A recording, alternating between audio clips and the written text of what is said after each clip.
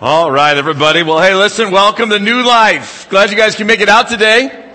My name is Jeff Baker. If this is your first time with us, I am one of the pastors on staff. If this is not your first time with us, then you're out there saying, duh. I heard this every week. I know, I'm just trying to be nice to people that, especially those of you that might be here for the very first time. Now, I know it's frigid out there, okay? There are colder places on the planet, and I want you to consider how warm it actually is right now if you lived on the North Pole. That's one of the ways that you can just feel like, wow, man, we got a heat wave coming through right now. Just if you ever get overwhelmed with that, just go Google what the temperature is on the North Pole and you'll feel wonderful. So that's just my point of recommendation for you. Take it or leave it, whatever you want to do.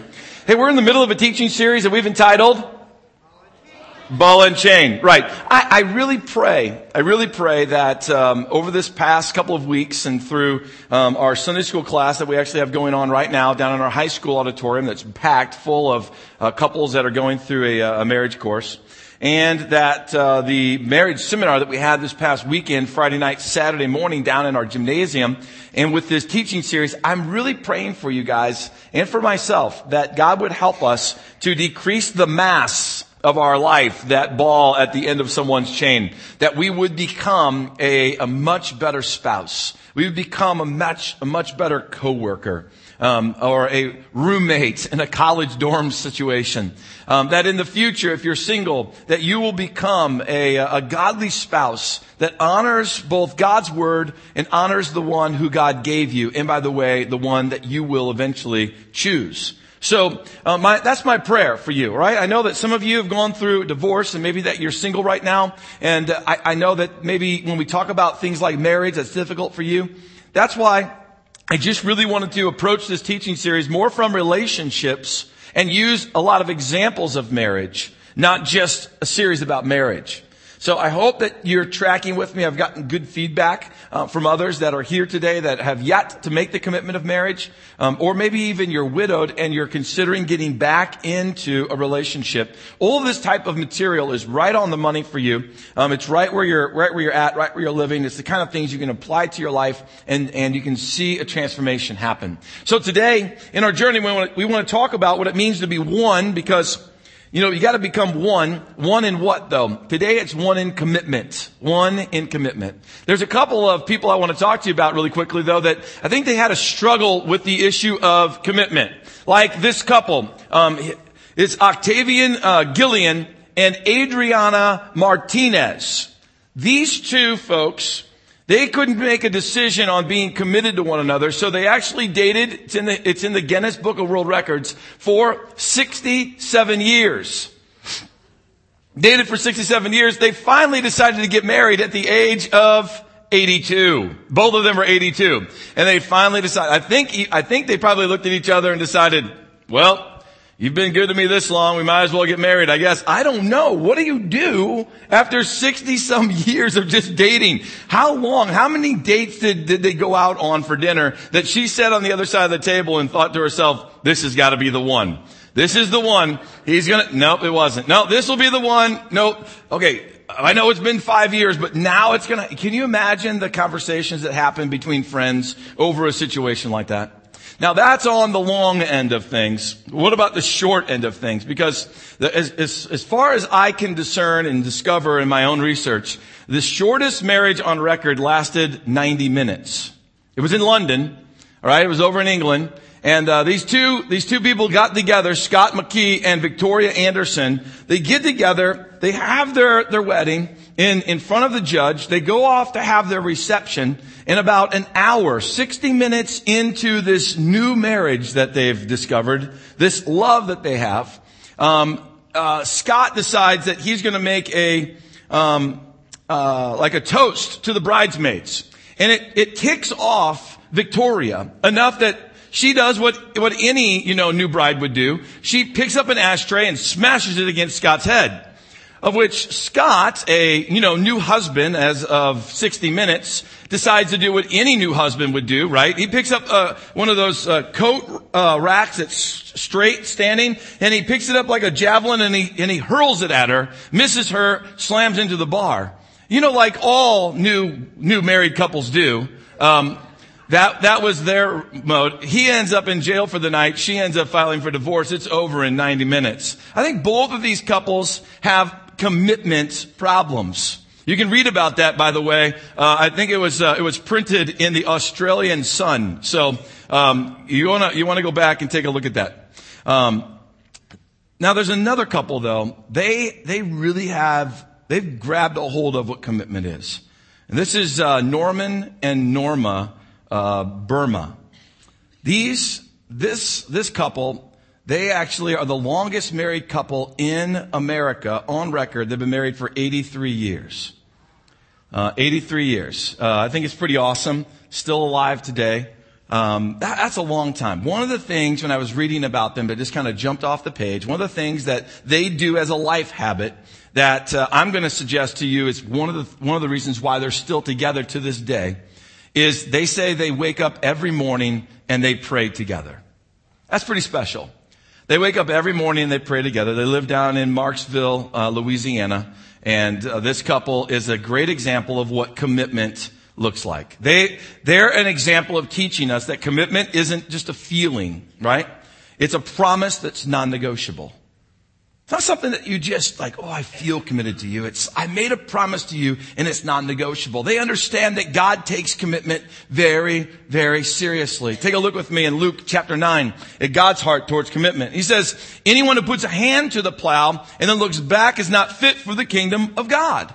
Anyone who puts a hand to the plow, anyone who dives in, anyone who commits, anyone says, I'm in, but then looks back, it's not fit even for the kingdom.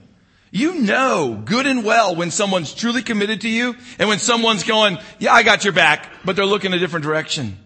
You know when you don't have all of someone's heart.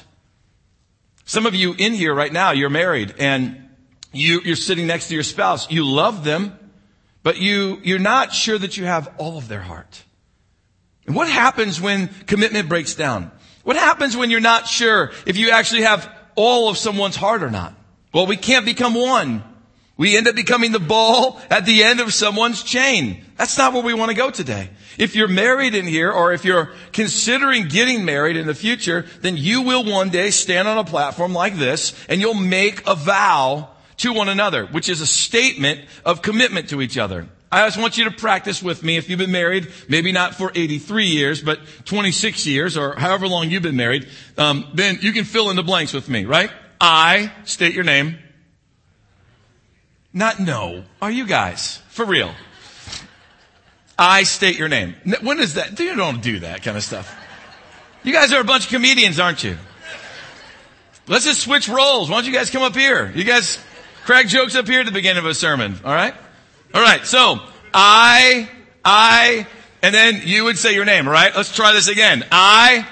Jeff Baker. Okay. Take you, and now you don't have to think very hard, but if your spouse is with you, then you're going to want to say their name. If you want to get married at some point in the future, and you don't know the name of the person, just say the word angel. Okay? So let's do this again, right? Okay. Take you. Okay. To be my, and it would be like, wife or husband, depending on who's saying which one they're saying. Okay. Got it. All right. To have and to hold, right? From this day forward, for better, for worse. We're not getting remarried, by the way. Don't worry about it. Some of you are sitting next to your spouse right now and you're like, I always wanted to renew our vows. This is not that moment. All right. For better, for worse, for richer, for poorer, in sickness or in health, to love and to cherish till death do us part. Right. It's a great moment just to turn to your husband or your wife and just look them in the eye and tell them, I love you, baby. All right. Like that. With a low voice like that. I love you, baby. Just stop right there though, please. I know some of you you want to keep going like it's a late night talk show or something on the radio. Night sounds all right. Keeping your vows, right, is what it means to live one in commitment. When we forget that we made these types of vows to one another, then commitment really starts to break down. I'm not suggesting that you need to go back and reread your vows again. I use these just to remind you that in our culture and in God's kingdom, when God says two are becoming one, we make these statements to one another because we're trying to emulate to the best of our ability what's going on in our heart, this commitment that we're wanting to actually make to each other. And I want to help you today to be one in commitment in all of your relationships. If you're single here today, I want you to consider making and keeping your vow to God as your most important vow that you're ever going to have. Because at the end of this sermon, you're going to hear me say the spoiler line, which is, because you need to hear it at the beginning and the end, your commitment with your spouse will never, ever be stronger than your commitment with God. So if you want to have a healthy marriage in the future, then your commitment with God is where you have to land. Rule it, dominate it, understand it, give your life to it, because no other relationship on this planet's ever going to be stronger than your commitment that you have with God. And when you have this oneness and commitment with God, now you're walking out God's plan for your life. And if you're single here today, or you're divorced, or you're widowed, and you're wondering, who's the person that I'm going to spend the rest of my life with? Let me tell you how you're going to find them. You're not going to find them just by going out onto the date sites. You're not going to find them by going out to a bar someplace on a Friday night. You're not going to find them just by jumping into, all of the different organizations that you can get yourself into. Oh, now listen, I know we run into people there, and I know when we run into people there, we end up spending the rest of our lives with them. I got that. But you're going to find that person as you make a commitment to God. You follow out God's plan for your life. God will put you in the right place at the right time to talk with just the right person. How do you find that? How do I find Kim? God puts me in the right place at the right time. And now I can be one in commitment. The problem is that we have way too many marriages where commitment is hanging on feeling and selfish desires. They're not built on godly integrity. Feelings and selfish desires. And there's two big things at work that I see in our society and that I hear a lot in different marriage counseling situations that are eroding or they're eating away at our commitments and our ability to make a commitment to one another. And those two primary things, although this is not an exhaustive list, but the two primary things have to do with sexual impurity and a sense of loyalty to one another. And today I just want to talk to you a little about these two problem areas. So if you want to become one in commitment with each other, and especially in your marriage, then you're going to have to stay sexually pure. Sexually pure isn't just, staying away from adultery. Or it isn't just staying away from sex before marriage. Our world's full of opportunities to become sexually impure. Just think about it really quickly with me. What's the very first thing you go to? It would be your access to pornography. That would be the very first place that I would go when you're dealing with, this issue of sexual impurity. Because it's run rampant. It's all over the place. It's on your smartphone. It's on your tablet. It's at your laptop. It's at your desktop. It's in convenience stores. It's on billboards. It's all over the place. Pornography has become something that obviously you know this because you live on the same planet that I live on. It's not just something where you have to walk into a particular store, into a particular place, to actually gain access to it. Now you can be anywhere at any time and just gain access to it. And that is a sickening thing for our culture. It's a sickening thing for our marriages, and it's causing a complete separation, which we'll talk about more. Complete separation in our ability to commit to one another. You have other places like these video chat rooms where you can go in and, with the camera that sits on your phone or your tablet or your laptop, and you can interact with people from all over the world and build relationships that you don't have to build with the real person that you're married to who, you spend the rest of your life with. You can actually just jump out there and connect with anybody you want to, and you end up disconnecting yourself from your spouse as you're flirting with others and as you're giving yourself emotionally to others. There's a lot of emotional adultery that's going on, not just physical adultery that's causing commitment issues between one another. Social media sites, and I like social media. I'm not bashing, social media, but I'm just saying it's a place where commitment breaks down, as we can actually connect with others. So we have this promiscuous behavior that once used to be kind of in the closet situation. It's out on the street. It's out in the public. It's in our movies. It's in our TV. It's in our internet. It's in our music. It's just everywhere. Everywhere you go, you have this sexual immorality that's out there saying to you that what you once used to think was normal and what you once used to think is pure, they're trying to rechange the definition for you. And I'm telling you today, God's definition of purity is still the same definition. It hasn't changed no matter what scheme man comes up with, no matter what sin man comes up with. God's plan is still the same. And He's asking us to stay sexually pure. In fact, this is what God says about marriage in Hebrews chapter 13. Take a look at it. He says, marriage should be honored by everyone. And husband and wife should keep their marriage pure. God will judge as guilty those who take part in sexual sins. God's talking specifically about marriage here. He's just jumping in and He's saying, listen, I want you to stay pure, sexually pure in your marriage. That's something that God's saying. That's not something Jeff is saying. And to keep your marriage pure or to stay committed, it starts way before you get married. Many of you know this. Many of you wish you could reverse the clock and you could go back. Because if you would, then one of the things you would do to keep your marriage pure today is you would have avoided sex before marriage. You would have avoided it. Why? Because now there's images and there are memories and there are things that are locked into the memory banks of your life that they have the ability to come back at times and control you. So if you're single out here today, please heed the warning. It's not just to keep people from having fun. It's to preserve your oneness and commitment so that you can honor God in a marriage. The reason why we do that is because, and maybe you've seen an illustration like this before, but if you take these two pieces of tape, which one represents, me and the other one represents Kim, and before Kim and I, meet in life, let's just say that there's all types of sexual relationships that we have. We've got different boyfriends and girlfriends, and it's not just about an emotional thing. It's about it's about a physical thing. And so we're sticking our lives to one another. And when you do that, the first time, it's a little hard to pull apart. And that's what God was looking for in your marriage. But what happens is when you were promiscuous and you are, or even if you're continuing to be that, in a before marriage situation, when you're giving yourself to others, then every time you do that, you lose a little bit of that tackiness. You lose a little bit of the ability to stick to the one that God gave you. I'm going to try to heat it up because sometimes, man, we really think we're in love. Woo! Right? And just try to, give that adhesive thing just a little extra oomph, but it doesn't quite work that way, does it?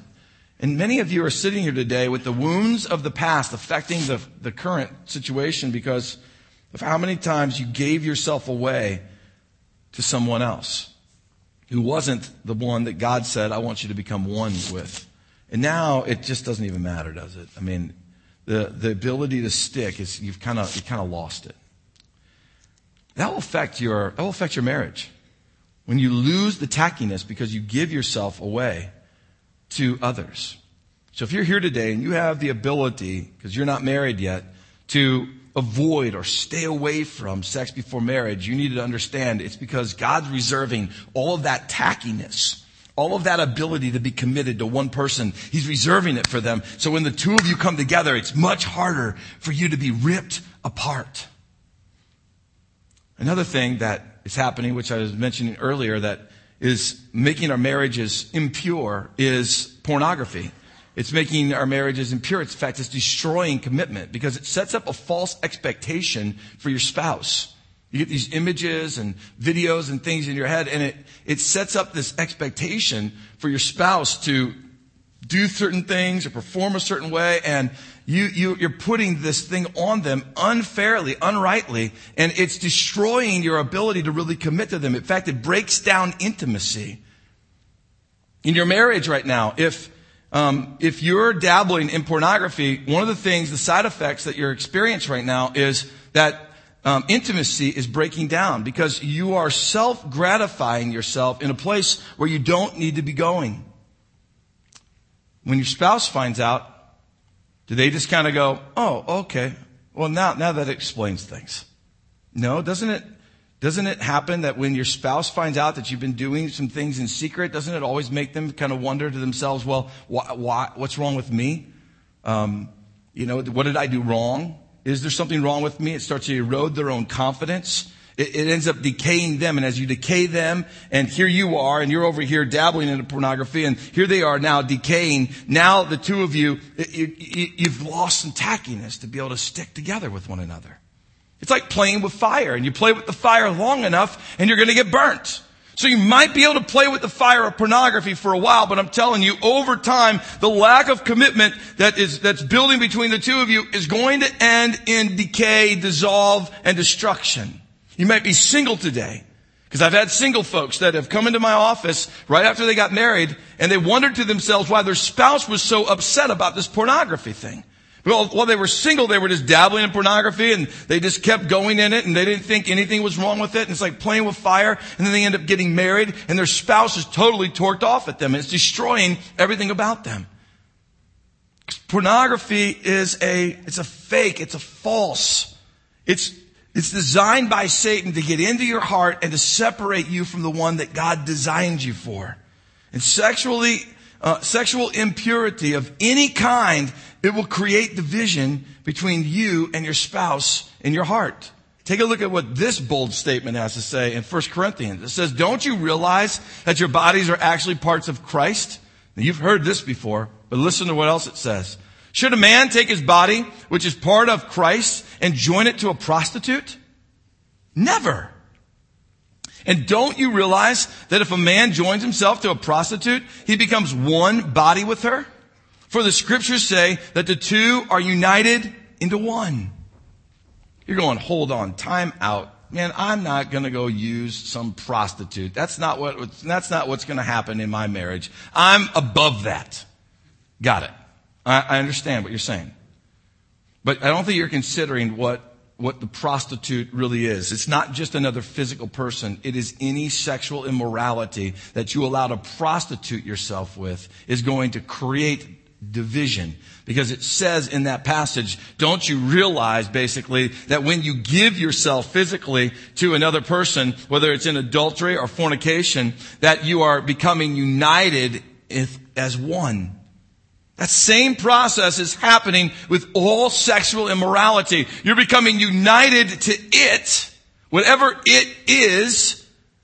And there's a whole list of them. Whatever it is, you're becoming united to it, which is basically separating yourself, or it's distancing yourself from your spouse. It's creating a division where connection can't happen, where intimacy can't happen, where commitment doesn't happen. When you're committing yourself to sexual morality of any kind, oneness and commitment is eroding and it's breaking down. So how are you going to live sexually pure and become one in commitment with each other? How are we going to do that? First off, we have to confess our sexual sins to God. That's number one right off the bat. Secondly, you need to take those sexual sins and find some other people. If it's women that are here and you're dealing with some sexual sins, go find a group of women and start some kind of a small group. If it's a group of guys, and guys, you're the ones that are dealing with it, then go find some guys and start a little life group together. A life group that doesn't just hold each other accountable, but a life group that's going someplace. A life group that goes, we're going to study God's Word. We're going to grab a hold of some material. You're not going to wait for Jeff Baker and life groups here at New Life to launch some kind of a pornography-free life group. You're going to go out and you're going to find some people and you're going to start it yourself. Doesn't have to be official. Doesn't have to be listed in our life group manual. It's about you and your hunger to become free and your hunger to become one with your spouse so that you can commit yourself to the person that God has for you. Get out of the boat and go out there. You can join things on Wednesday nights that we have, like insight groups if you want to. But I would just encourage you to find a group of guys or women, find a group of women and find some people you're comfortable with and start moving someplace. Get yourself off of the island. Some of you are you're trapped by sexual impurities in your life because you're afraid to confess them. Oh, I confess them to God. I know. But have you found freedom? That's why Paul says there's certain sins in our lives that we have to confess to one another as well to find freedom. Oh, God has grace. Yeah. God has grace and God forgives and God can empower, and there's a lot that needs to come in that relationship with God, but there's a lot that needs to happen getting yourself off the island by confessing to one another. Now, are we okay so far? All right, because we're going to go a little deeper. We're going to go just a moment deeper, just for a second, okay? If you're married in this place and you want to overcome the sexual impurity, I'm going to suggest to you something pretty radical. Have sex often. When you don't have regular sexual relationships happening that are healthy in your marriage, what you're basically doing is you're opening up the door and you're basically saying, let the prostitutes come in. Let the prostitutes come in. Let them come in whatever form they are, whatever word they are, whatever demeanor they are. Let them come in. Because you're abstaining, you're withholding, you're using sex as some kind of a weapon against one another. Like, you offended me and I'm going to keep myself from you, or you did this, and months have gone by in some of your marriages. What happens when that takes place? Does it make you just feel, wow, man, I'm really committed to that person? Or does it make you feel distant? I'm just being honest in here. And the honest is that you feel distant. Why? Because you've opened up the door for prostitutes to come in. And that will always separate you guys. The next thing between you and your spouse is start and end sex with the desire to please your spouse. Now that was that point of wisdom I'm sharing with you came at a very awkward moment as I sat in Bob Wine's office one day, talking to him about my relationship with my wife. And I mean, he just didn't hold back any punches. And there he sits there and he's giving me like the sex education talk from one pastor to another. And sweat beads are rolling off my head. And I'm like wondering to myself, who can hear inside of this office right now? And it was really weird. But that point stuck with me and it never has left me. And that type of a point right there helped to save some serious areas of destruction and commitment breakdown in my marriage. And I'm telling you today, that's something you got to consider.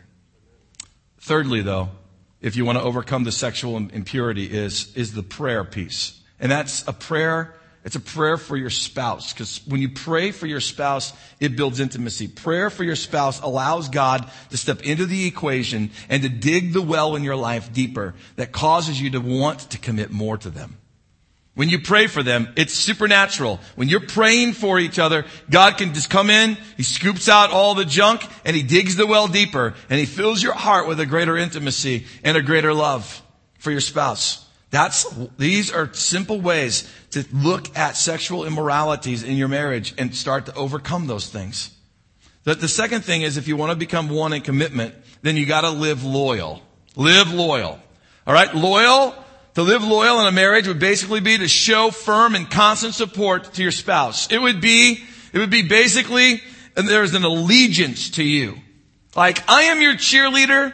I will stand with you. I will cheer you on. I'll be there when you fall down. You know that, I know that Kim thinks that I am the best. And it's not a prideful thing. It's just that she lets me know that. She thinks that every sermon I preach is like the best sermon she's ever heard before. And I love that about her. She just encourages me. I know it's not true. Trust me. I know it's not true. All right? But that's the way, that's how she sees me. And it just builds me up, and it builds my confidence, that loyalty to know that she has my back. No matter what circle she's in, no matter what's being said, she'll have my back. Even if something surprises her, she'll have my back. Oh, she'll come to me later on, and I might feel it on my back a little bit, but she's got my back.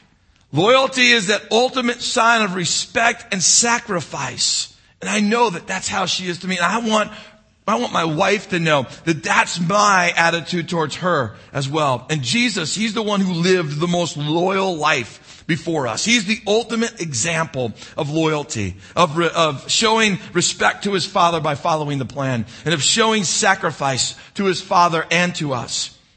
And Jesus is the one who said, this loyalty that I've modeled, I want to bring that right into the marriage.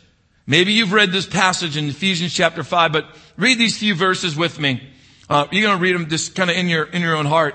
It says, and further, submit to one another, talking about marriage, out of reverence for Christ. Please remember this line. Submit to one another out of reverence for Christ. Hang on to that. We're going to come back to it. For wives, this means to submit to your husbands as to the Lord. For a husband is the head of his wife, as Christ is the head of the church. He is the Savior of his body, the church. It continues on. As the church submits to Christ, so you wives should submit to your husbands in everything. Now watch, it changes gears here. For husbands, this means to love your wives just as Christ loved the church. How did he love the church? He gave up his life for her. That's a powerful statement. To make her holy and clean, washed by the cleansing of God's word. Listen how it ends. He did this to present her, the church that is, in this situation, to himself as a glorious church without a spot or a wrinkle or any other blemish. Instead, she will be holy and without fault. In the same way, husbands ought to love their wives as they love their own bodies. Listen to this, men. For a man who loves his wife actually shows love to who? To himself. There's a lot going on in this passage. I'm not going to even attempt to try to break it all down because there's like whole marriage seminars off of this one passage right here. But 3 quick things. Wives, submit to your husbands. We're talking about loyalty here. My wife does this in a few ways. Number one, she supports my decisions. But she challenges me, though, in loving ways. So if she doesn't agree with something, it's not that she just submits to it and just, okay, whatever, you're the husband. I'm just going to do whatever you want to. That's not what it means to submit to your husband, just to well, whatever you want to do, we're just going to do it. No, you're going to stand up. In fact, I've had to literally help her stand up and become more firm because at one point in my life, I was more domineering and I crushed her and I shoved her opinion down. And she realized that when she spoke her opinion, it didn't really resonate with me that much. And I've, over the years, had to soften my own heart. I had to take my approach first and then unlock her and help her realize, honey, your opinion matters. God has spoken to me, I can't even tell you how many times through my wife as I've humbled myself, men, and I've listened to her. That's because she came with a submitted attitude. She came with a humbled heart. She came going, I just want to fulfill you. I just want to give the best to you. That's what my wife does. And her submission, it actually makes me want to give her the best. So you need to realize something about the submission. Submission's pulling something out of your husband. It's pulling something out of him. It's making him go, I want to protect you. I want to give you the best. It makes him do what the Bible says, which says, husbands, love your wife as Christ loved the church. It makes him want to listen to you.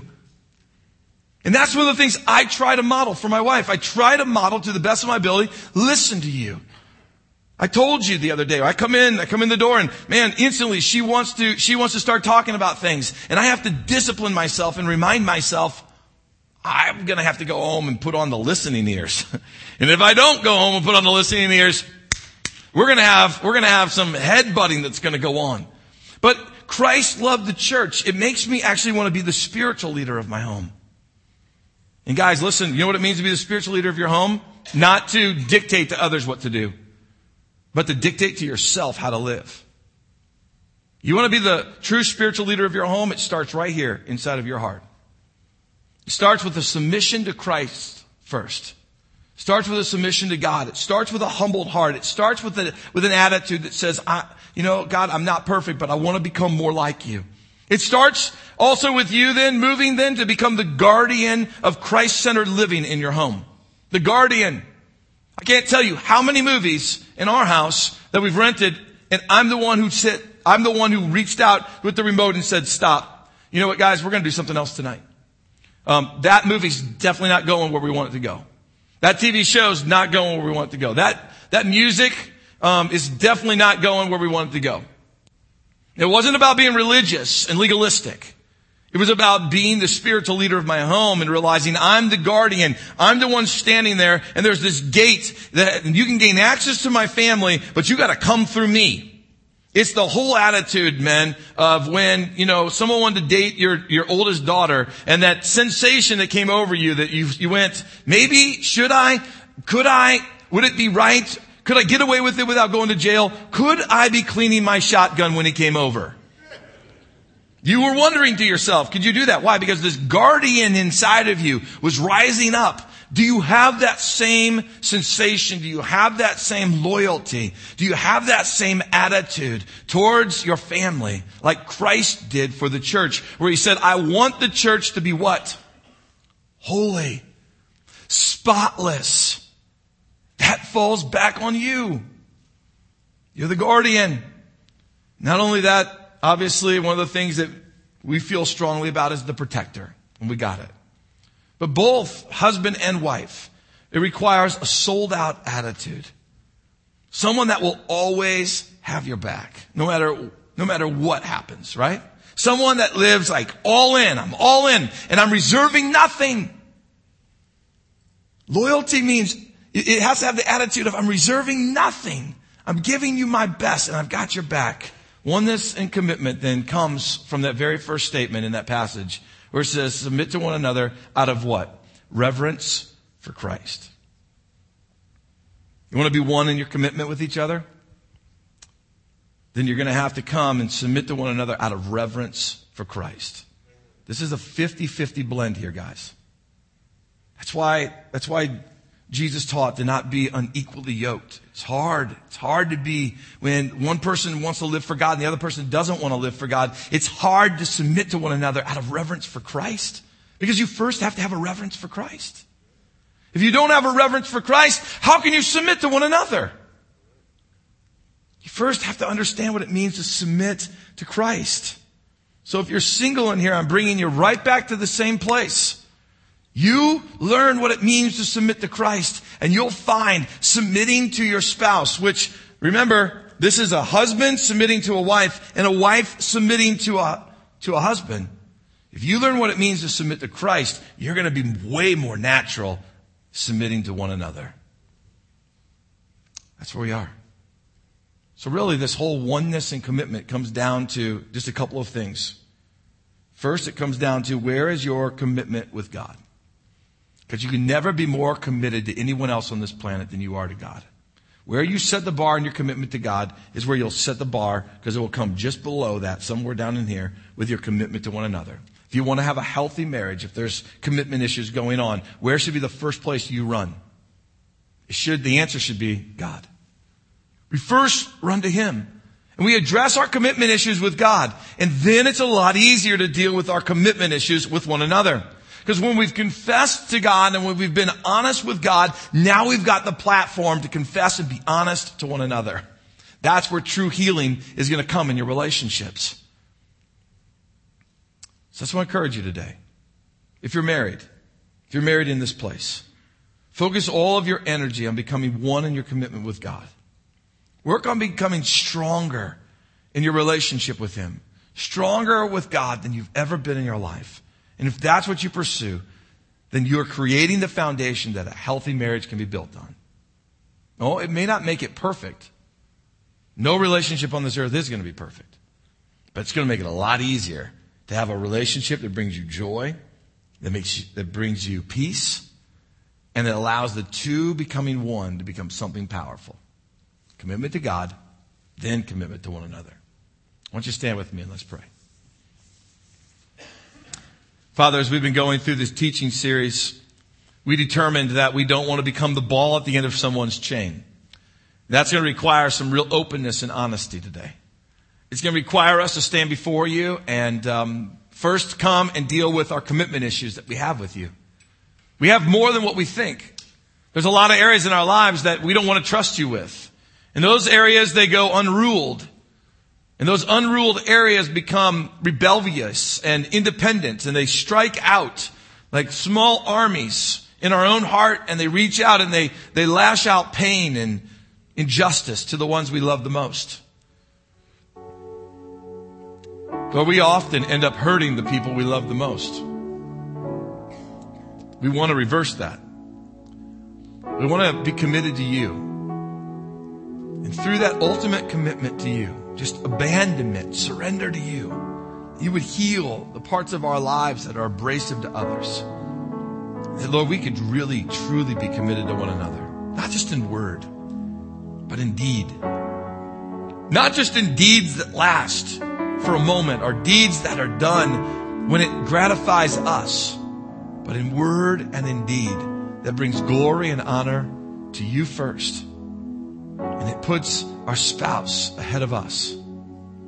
But those last words in that Ephesians passage, they ring loud in our ears.